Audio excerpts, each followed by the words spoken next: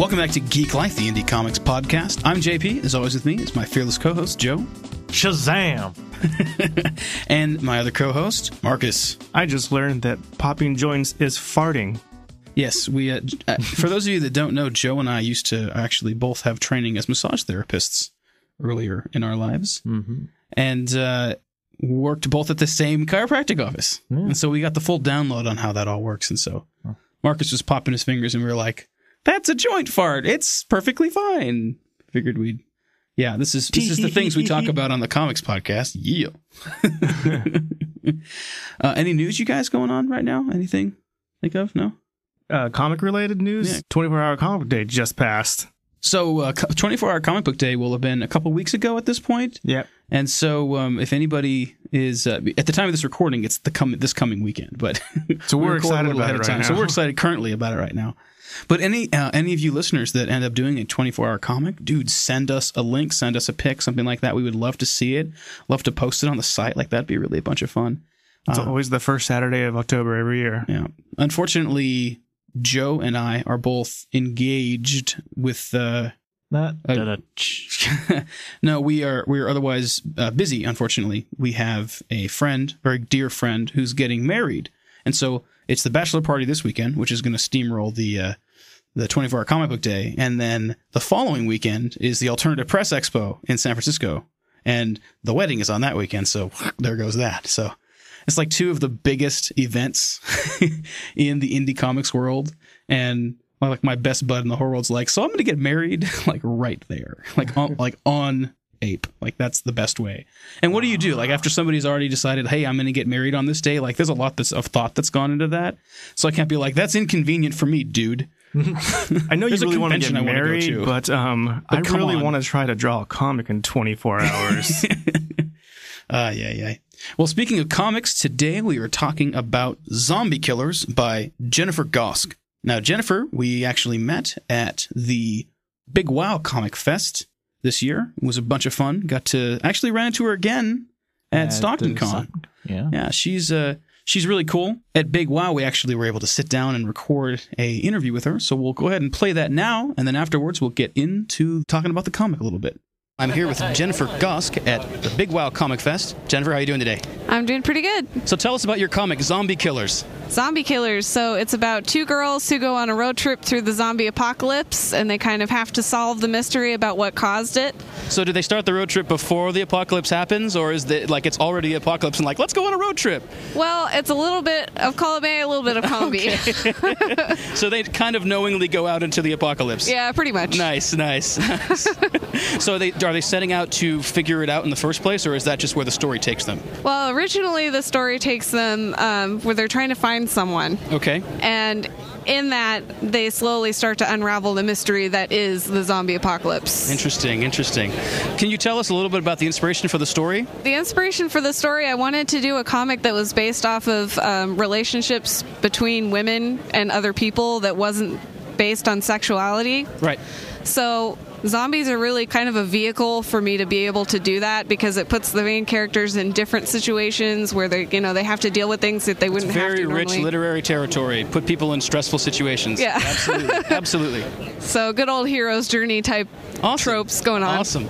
I really like the art style. It's very clean. How long have you been drawing? I've been drawing since I was 6 or 7. I've been taking classes. Nice. What is your artistic process? Like, what medium do you use to get all the way, like from start all the way to publishing the comic? Well, I usually start off with pencils, just on regular old sketchbook. Right. Then I'll scan it into my computer. I have a Cintiq, so then I'll just the best digitally paint over that. Right. So. Awesome. I noticed there's a lot of like splatter textures on there. It's very, very cool. Yeah. I like that. It looks good. There's I think it was like page 22 that really stuck out to me, where there was a bunch of people like dead. Oh. And then but with like yellow around them. It was like really popped really well. It was very, very cool. I like that a lot. So where can we find you on the internet? So my website is zombie-killers.net, and the webcomic is on there for free. So the same comic that's here is also on the web? Yes. Okay, cool. So then you release it on the web and then compile it into an issue as well. Yeah, exactly. Awesome. Cool. We'll make sure to plug you on the podcast, and we're looking forward to reading it. Oh, thank you so much. Thank you. Well, thanks again, Jennifer, for sitting down and spending some time at the con. I know that your table was busy and you had lots of people chomping at the bit to talk to you and check out your comic, and really appreciate that you took a minute and, let us put a mic in your face and answer our battery of questions. I find that a lot of comic book people will gladly stare at a microphone for a couple minutes. Yeah, absolutely. Although, man, I'm not going to give any names, but recently at a convention, I came up and was talking to somebody and offered to, do a interview and review the comic on the podcast. And man, they were just not nice about it. They were like super uptight and...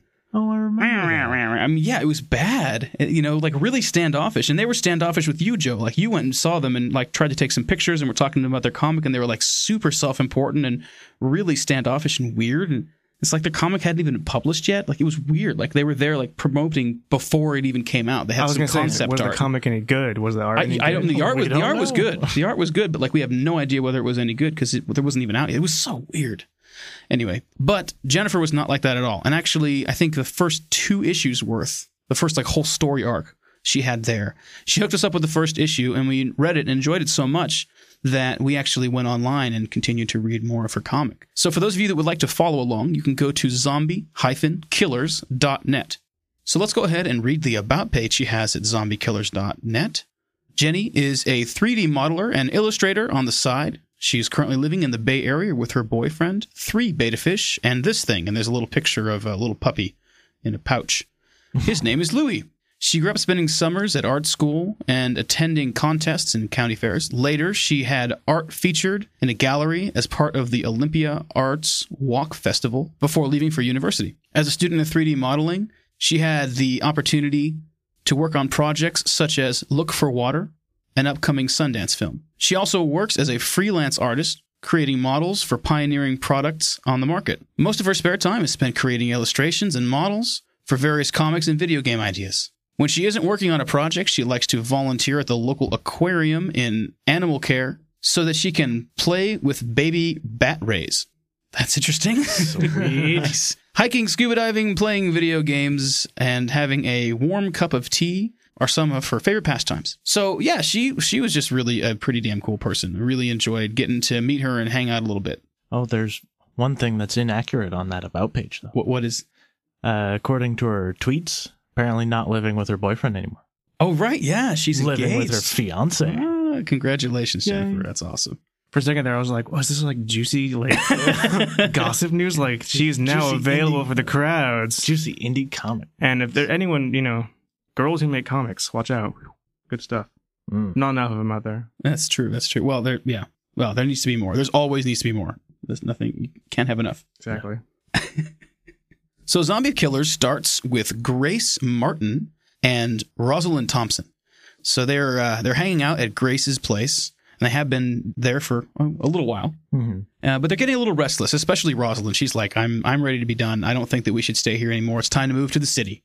Mm-hmm. And this is your standard zombie apocalypse situation. There's no explanation about how the zombies happened or really how long it's been going on, but it seems like it's pretty good and deep into a zombie apocalypse. There doesn't seem to be a whole heck of a lot of survivors, and the ones that are around many of them have completely lost any kind of thin veneer of civility. They've just become raiders and using other survivors as if they're just cattle. It's really some pretty messed up people out there. Really quickly, though. It doesn't seem like they're too deep into it, because in her flashbacks, Grace is about the same age she is now. That's true. Yeah. Still seems like a late teens sort of. I don't know how much logic you want to throw into this observation being but I noticed that there's still gasoline, so there's no gasoline true. And they're still paying money for goods. Oh yeah, that's true. Getting into the second story arc, the second volume, they actually do some purchasing and they use cash, which was interesting. So yeah, that's actually a good way to guess how long the zombie apocalypse has been going on. It's not too long. Mm-hmm. Well, in that case, things have devolved rather quickly. Yeah. Rather quickly. It's not good at all. Those raiders were definitely little shits. Man, those guys are bastards. Yeah, so they're headed off into the city to try and have access to more food and all that kind of stuff. Concerned about just running out of resources in the small town. And Rosalind's the one who really is starting the charge to try and go into the city. Yeah, she seems kind of restless. Yeah, Grace is kind of like, no, we should not do that. That's a bad idea. Because the city means more people, and more people means more zombies, right? Which I think is a fair idea. But at the same time, it does feel sort of like a classic zombie scenario, right? Like, the resources we have here aren't good enough. We need to go find some more. There's inevitably, when you're still sort of living off of the old society and haven't created some kind of breakaway society, you're scavenging, you're living, off of the leftovers. And so you have to move from one place to another. And it's a great a great catalyst for trouble. Yeah. Well, in most zombie stories, city equals bad, right? Well, yeah. But inevitably, they have to do some kind of move, right? Like in most zombie stories, you start one place, and then they have to get from point A to point B, and that's where all the awful happens. True. So whether it's like the place that they're at all of a sudden becomes dangerous, or they run out of resources, or they have to go try and find somebody, there's always some kind of a need to get out there and move through it, and which is great because it's almost like an homage to the the classic zombie storylines, which I loved. I like the atmosphere in this quite a bit. It really felt like a good zombie movie. And it wasn't trying to go way out of its way and be like, this is a whole brand new thing. You've never seen anything like this before. It's like it felt very comfortable, but it had unique and interesting characters. Yeah. And this is a unique thing happening in this very... It's a familiar zombie apocalypse. Story. Yeah, exactly. It's not like in the zombies are vampires also. Like it wasn't some kind of weird thing. Like you can immediately understand what the zombies are about, which is brains, typically. It's kind of what zombies are about. So let's go ahead and start with the story. What did you guys think of the story? The story, it goes pretty fast. That's actually, one of the things that I have trouble with in my comic book is I don't want every word bubble to be a novel.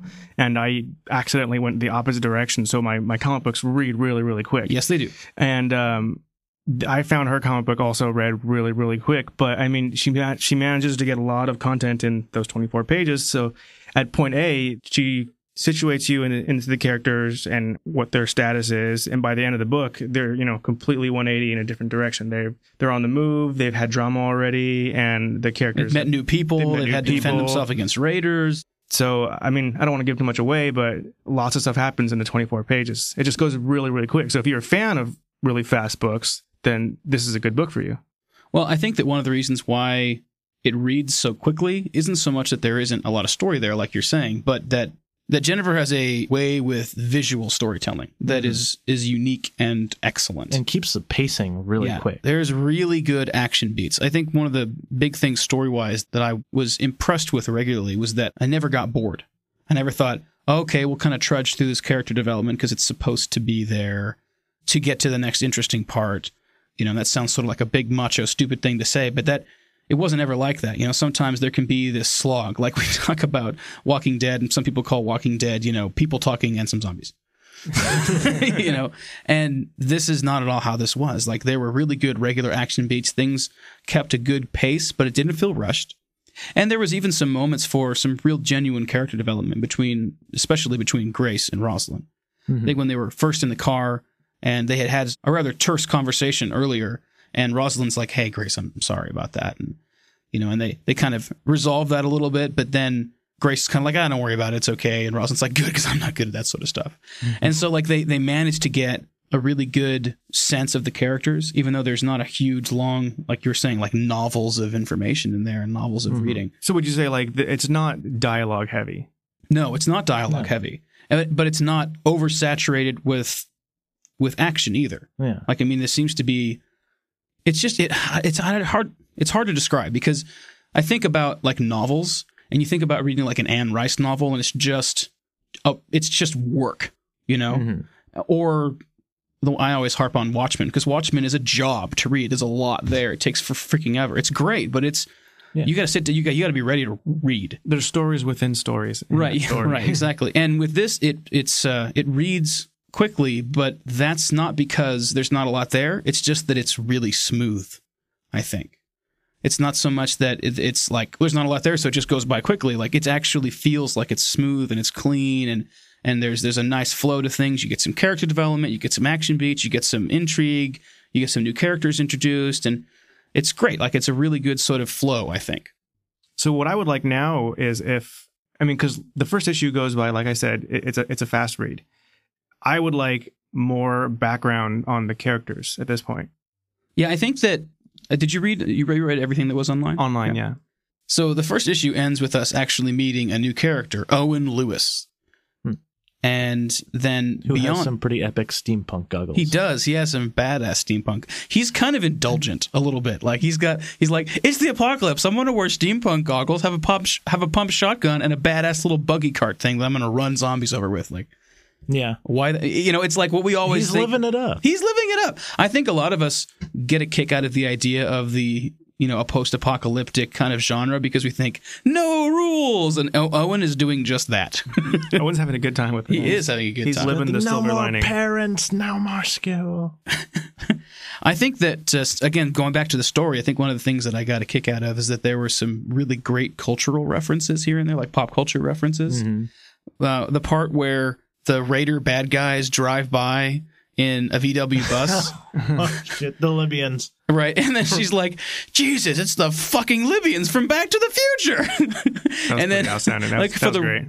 Yeah, right, that was awesome. And then like for the rest of the time, whenever this is Rosalind talking, because Grace gets basically taken by these Raider guys and she gets used as a decoy so they can go raid this place.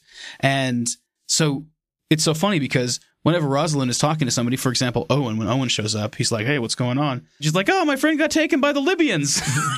And what's funnier is that he knows exactly what she's talking about. It's like, oh, I know those guys. They've been doing this and that. Libyans, right. They shot Doc Brown. Okay. Bastards. And I love that Grace's reaction is, what's Back to the Future? Oh, so sad. so sad. Brutal.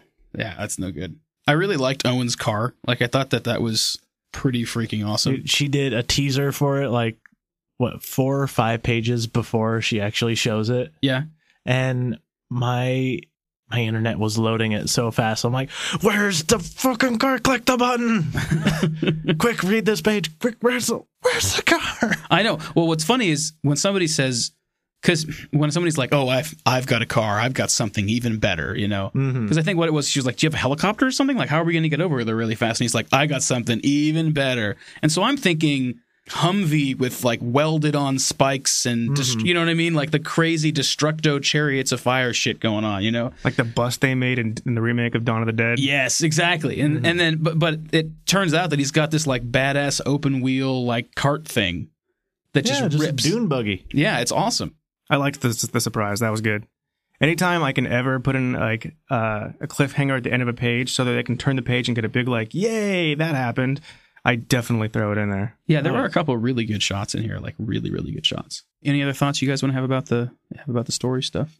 In general, I'm curious about how her zombie world's going to evolve, specifically because of the cash thing. That was really interesting to me, that they're still paying money for goods. And the guy was watching the store. It's typically a barter kind of thing. Yeah, and there was someone actually watching the store and the merchandise. And at the same hand, there's also people that are looting at the same time. Well, yeah, but that was sort of in the suburban areas. And then you get into the city, and there's this guy who's like got a gun and is hanging out and has his own little general store. Yeah. But then again, who knows? It's a zombie apocalypse. Who knows if he even owns any of that stuff, or if he just came in and he's like, mine now. I think the last couple things that I want to say about the story that I think are just great is the 2 interludes in between the first volume and the second volume. Ballad of Tim. Well, the Ballad of Tim, yes. But before that, there's a bit where Grace, Rosalind, and Owen are in the car, in the buggy, driving towards the city out of the suburbs. We can't call these things zombies. Right, like what are we going to call these things? We can't call them zombies. Hold on, we'll pull the page up. So they're all driving in the buggy, and Owen's like, we need a better name than zombie for those things. And then I love this. Rosalind's like, really? But like that word was made for those things. Because that cracks me up. So much of the time you see in zombie fiction, they have all these different names for them, And I just think that was great. Like, every time that happens, I'm thinking to myself, if this is our world, this is supposed to be happening in, we have a word for this. Like, why is it that it has to be walkers, or what other things you've heard for it? Gimps? Zeeks, right? Zeeks, yeah. Zeds. Biters. Right. Shufflers. So then Grace comes in, she's like, zombie is kind of overused. What if we call them something like groaners? And they're like, nah, not descriptive enough. Plus, most of them don't have vocal cords anymore. And I thought, that was going to be it. They were just going to kind of take a little pot shot at The Walking Dead. Then the next page drives it home. Owen's like, biters? ? Grace says, formerly deceased? And then Rosalind goes, how about The Walking Dead? And then as they all drive off, they go, nah. I love it. Good times. I laughed right out loud when I saw that. That was awesome. Yeah. But so then, like you were saying, Joe, then there's the other interlude, which is pure freaking magic. Tim. Yeah. the hymn of the apocalypse, right? That was really and truly great. It's honestly, that part of it was a true. It showed her ability to do storytelling because there's no dialogue, zero dialogue. Yeah, and the entire thing reads perfectly clean. So it's very clear what's going on. Yeah. Facial expressions, body language. Gas station attendant doesn't know what's going on. Turns around, sees holy shit zombies. Well, it seems like he's been living there for a while, though. So wait, so Joe, you're saying that you got something different from that? Like you thought that it was way before the apocalypse? Not before, but early on, or at least this dude had just not been paying attention to all the zombies outside. Well, it had been in a remote enough area that just didn't notice that no one had come into his shop for like 3-4 weeks. Huh. I got the sense that he had been kind of camping out in the shop, and then he like runs out of food or has to go outside for something, and no, because he's sitting there next to the window, and all of a sudden one of them's on the window. And he's kind of surprised. Yeah, that's true. Well, and someone got attacked outside too. And I'm thinking if you're far enough into a zombie apocalypse, people aren't going to be easily surprised and attacked like that too. That's true. But then at the end, his ass gets ran over by Owen in his little buggy. This could be an inclination how far we are into the apocalypse, though. That could be our answer. That's true. The question that we posed earlier: how far are they into the apocalypse? Well, either way, I really had a kick out of that. Like as I was reading through it, I'm like, okay, cool, and then all of a sudden the art style kind of sort of totally changes. Yeah. And it becomes like all like pink tones, and Tim is like, he's much more sort of like simplified drawing and very gestural, but still very expressive. Yeah, and I'm just reading through it, I'm like the Ballad of Tim, a hymn of the apocalypse. Like I want the shirt. I want a shirt. I would wear a pink shirt with Tim on the cover from that first page that says the Ballad of Tim, a hymn of the apocalypse. Like, yes, I want that shirt. That would be pretty bad. It'd be a great shirt. I'd sport that. Jennifer, you can make $15 from John like now. Yes, go to Zazzle and for to make shirt for John. I will purchase. There you go. That would be awesome. I would totally wear that shirt. Yes. Actually, yes. I'm going to go on record right now. Jennifer, please make that shirt. That shirt would be so rad. There is $15 just waiting for you. I'd get one too. Yeah, dude, it's a great picture. There's $30 waiting for you. It's happening. Come on, Marcus. There's $45. There you go. That's it. So, you feel complete about talking about the story? I mean, I just want to say that anyone who is brave enough to go into the zombie apocalypse genre, because I mean it's not even horror anymore because there's so much zombie stuff out there that zombie is pretty super genre saturated right now in its own. And I mean anyone who's brave enough to go into those waters and make their own thing, kudos. It's like it's not an easy thing to do because there's so much mythology that's already grounded in all the films and all of the literature and all the other comic books. I mean Crossed is the big thing right now, and I don't really enjoy that book at all. Well, I mean, I have to admit, when we came up to the booth and I saw Zombie Killers, I thought, oh boy, here we go, another zombie comic. Yeah. Mm-hmm. But then I flipped through the first issue and really liked the art style and had a really good conversation with Jennifer and was like, this sounds really interesting. Like, this sounds like it's a different take on things. And yeah, it is. And it's real hard to be original in the zombie genre, too. Yeah. I was surprised how much I enjoyed it. I feel like the market is really so kind of oversaturated with zombie stuff, and it just seemed kind of like, oh boy, here we go. But it's great. Like I really enjoy the heck out of the story, and it's not a lot has happened in the story. Like as far as on paper, like if this, then this, and then they went here and did that. It's like it's been a whole lot more kind of action and world building and character development and everything like that. But they're staged to do some really interesting stuff, and they're in a city, and so that opens up all kinds of literary opportunities and stuff. And I'm excited to see what comes next. I mean, I think when it comes down to it, it's a study on the characters and how they behave, because I know that there's a comic book already out there called Fanboys versus the Zombies, but it felt like a fangirl zombie story. Like it had that very, very like geeky sort relatable. of relatable. Yeah. Doesn't she have like a homemade bazooka in the first? Yeah, it seems kind of like a mortar kind of thing. And she uses to just explode a zombie right in the beginning, which is a good segue into the art. We're going to go ahead and take a quick musical break, and when we get back, we'll continue our conversation about Zombie Killers.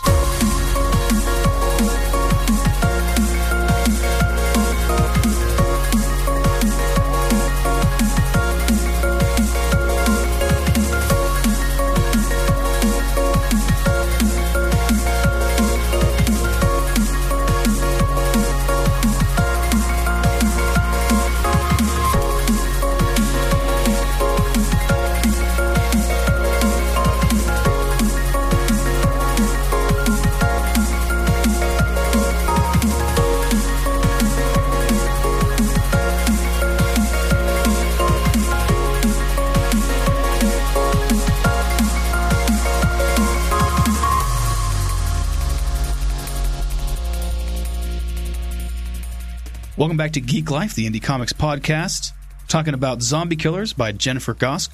So let's when we start talking about the art of zombie killers.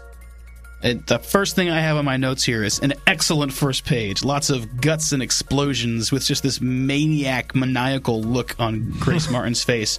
She just has what only I can assume is some kind of a mortar or something explosive or something, because she's got this gun and she's just grinning with her foot on the top of the roof, just just blew the shit out of a zombie.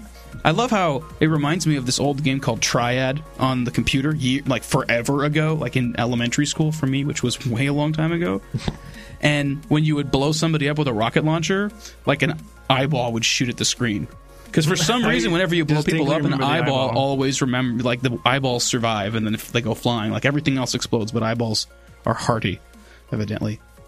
Yeah, so I thought that scene was completely great. I really like the spattered ink technique she used in a lot of the backgrounds. Yeah, the texturing in the background. There's only one frame where I thought that it kind of hurt it, when the protagonist is falling into the back of the car, and she's spatters it red upwards, and it makes it look like she's bleeding.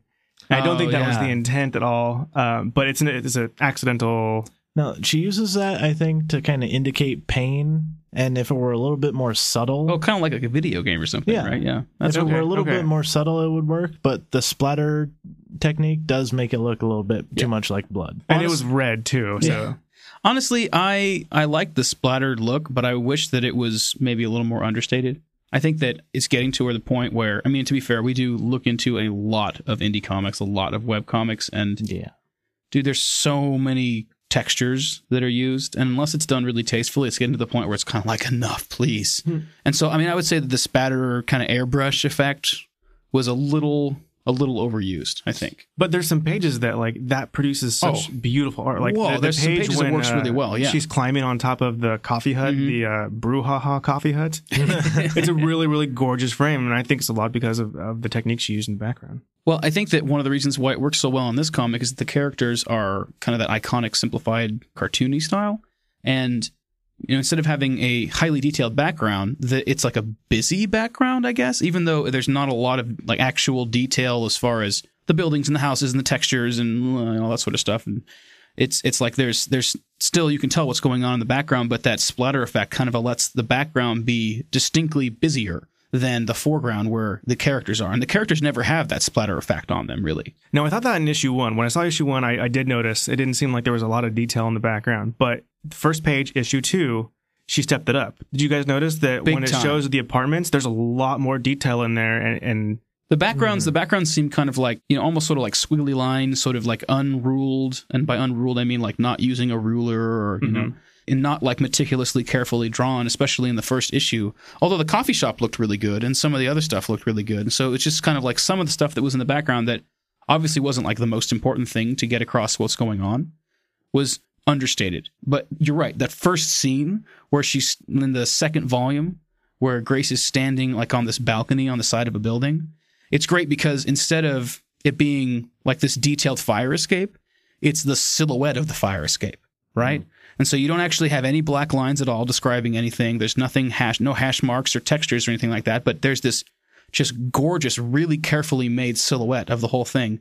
And she's just leaning up against it like normal. And it's this like deep kind of crimson color. It just looks really awesome. Like immediately, which is great to see whenever you see somebody go through kind of a transition, like they transition from the first book to the second book, or the first story arc to the second story arc. There's some kind of a big change, and they come out, and that first page is like, oh snap, man, this is stepping up the game. Like that's really awesome. Now shit got real. Yeah, exactly. And it's great because this is very much how the webcomic world works. Is a lot of the time it's somebody's sort of earlier efforts, and there's a lot of growing artistically, writing wise, that happens in that, and that's very, very clear here. When you get into volume 2, it's like, dang, like what a big difference. It's so much improvement.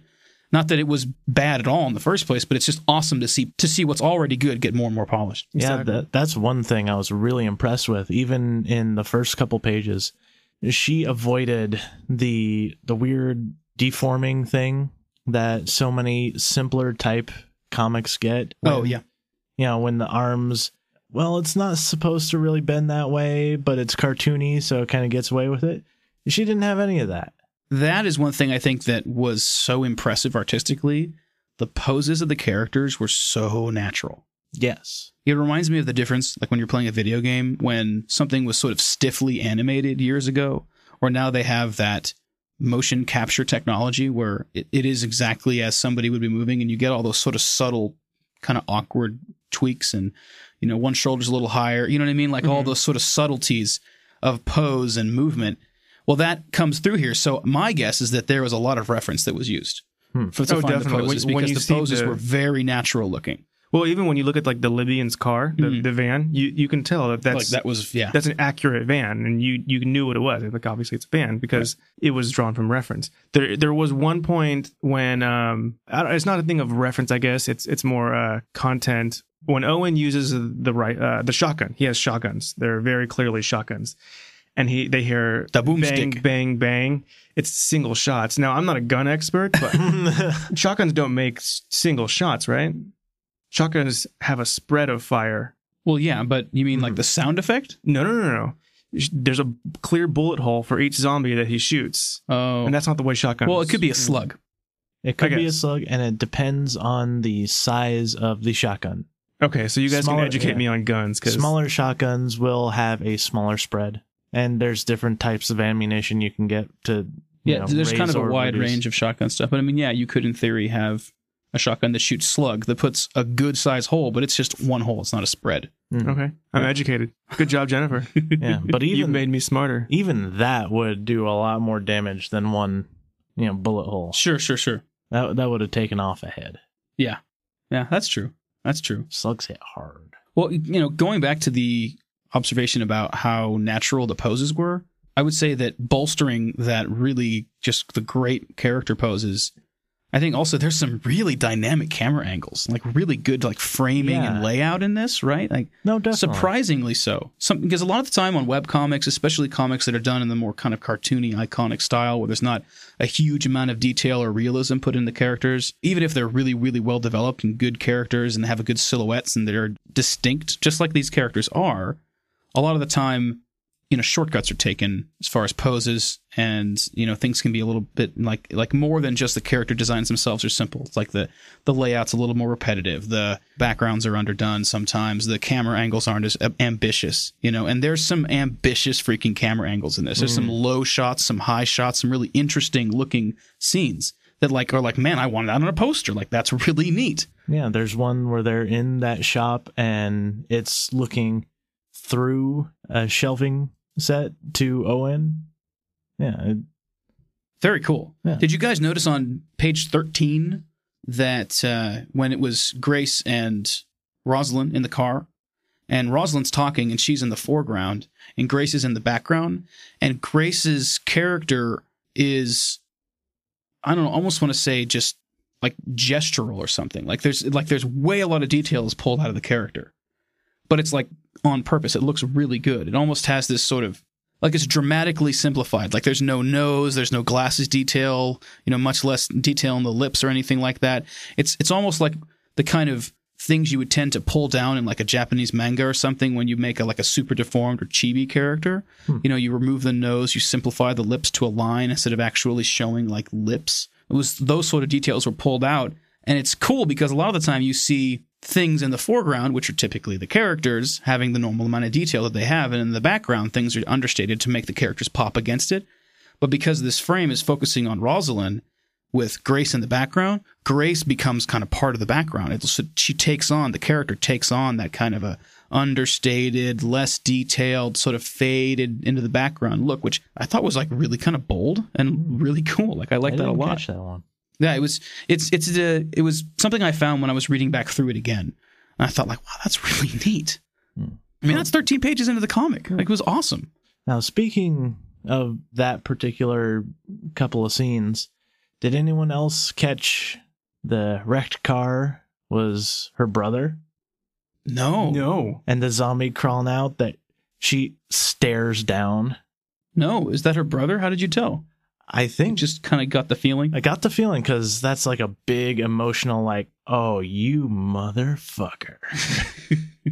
There was one frame that I remember not knowing what it was. It was the only artistic one that I kind of was like, I wish this was rendered a little better because I can't tell exactly what's happening. When Grace is getting her revenge on the Libyans and they say, hurry up because we have to go. And then I see him crashing the car into someone. And then it shows a sliced frame with like mid-torso on a zombie. And there's a circular object next to her and it says crack, that I don't really know what's going on there. You know, I think I remember that too. Yeah, I'm looking at the page right here, and it is a little unclear what it is. I mean, I almost want to say just because of the way that the frames are laid out, and the previous frame is Owen in the car yelling like, sure, but don't take too long. It looks like he's like running into a zombie. And so maybe, I don't know, it's like a headlight or something like that, but it's not real clear what it is. You're right. Yeah, I mean, the thing is that I wouldn't normally nitpick, but because I know she can use artistic reference to draw that beautiful van the Libyans are in, I know that she could do that more successfully. There's just one scene that I wanted to point out. It's page 29, and it's when she's climbing up on the brouhaha coffee station thing, like little caffeino deal, right? Yeah. And on the bottom, right, it's got the gorgeous splattered background that are these like warm to cool tones, warm on the right, cool on the left, and all these zombies are coming after her, and all the zombies are silhouetted except for their eyes and their mouths to kind of focus on them like coming after her and their hunger, but everything else it's just this silhouette. And then it's her jumping up onto the coffee hut off of a trash can, and there's this great kind of like zigzag action symbol right next to it, and it says clang, and it's this great scene. It's just this, I mean, don't you think? Like this beautiful. Oh yeah, that's the one that I was mentioning earlier. Like right. The artwork, so good. You know, the use of the splatter effect, I feel like is really successful in very certain frames. Yeah, that's the shining example one right there. Oh, totally. I think the final thing about the art I want to say before we wrap up, did you guys notice how a lot of the time the zombies were in gray tones and the only thing that was color was the blood on them? I did not notice that. Yeah, it's all over the place. The zombies, especially when they're in big hordes, right? There's a lot of detail on zombies when it's just a couple of them, but when it's a big fat group coming, instead of, rendering all the colors and all the different clothes and stuff, I think it helps the zombies feel like this kind of just this mass coming at you. And the only thing that you see is this mass of zombies, and they're all this sort of gray tone, but then if they've got gashes or wounds or there's blood on their mouth or whatever, or their eyes are missing or all kinds of whatever kind of damage they're taking, there's actual blood rendered on all those spots. But everything else is actually gray tone. And I thought that was so awesome. Well, and it showed up one time and I thought, that's awesome. And then it kept showing up. It was like this thing that she kept doing, especially when these big groups are going on. It was a really like a very cool artistic direction choice. I think to make all of the zombies gray toned and then only use color for the blood is a conscious decision. I don't think that's something that she might have done on accident. Oh, no. It's very much a conscious decision. And the fact that I didn't notice it, to me, means she did it successfully. Oh, very. Because she was able to convey a feel to me that, like, I knew those were zombies because of what she had done, but I didn't know how she did it until you pointed it out to me. Right. To me, she took pulled back the curtain, JP. I know, you totally did. I'm sorry. You're like that special on TV, how the magic tricks are done. It's just, it's never the same just over ever here again. ruining everything. Sorry, exactly. Guys. I'll stop reading so carefully in the future and just be like, it was pretty good. And that's all I have to say. Done. 30-second podcast. And then I'll just really, really, really enjoy them and not ever have a clue what's going on, why I enjoy them so much. Oh, phew. Well, I'm so glad that we took some time to read through Zombie Killers. Jennifer, your comic is a bunch of fun. I think we can all kind of across the board recommend it. It's really good reading. Make sure to go and read Zombie Killers at zombie-killers.net. Follow Jennifer on Twitter at ZK_comic. And on Facebook, just search for Zombie Killers. That's zombie-killers there as well. And actually on the Zombie Killers website, she has a little shop there and you can actually purchase a signed copy of the first issue. Sweet. So that's kind of awesome. A lot of the time you can purchase stuff like that, but pretty rarely is it like signed copies. Like that's rad. That's cool. Mm-hmm. Yeah. So again, Jennifer, thank you so much for taking time and talking to us at Big Wow. We had a bunch of fun meeting you there. We really enjoyed your comic. I hope you enjoyed the podcast. And I think that's about it. So thanks for listening to Geek Live. We always love to hear from our listeners. Please email us at geeklive@pandamanga.com with your questions, comments, and insights. Anyone interested in becoming a PM contributor, visit our contact page at contact.pandamanga.com and fill out the form located there. Music has been provided by AirPlus Recordings. As always, links to the artists and songs featured on this episode are available in the show notes at podcast.pandamanga.com. If you'd like more information about AirPlus Recordings, visit airplusrecordings.com. This is JP. We'll see you next time. Read comics.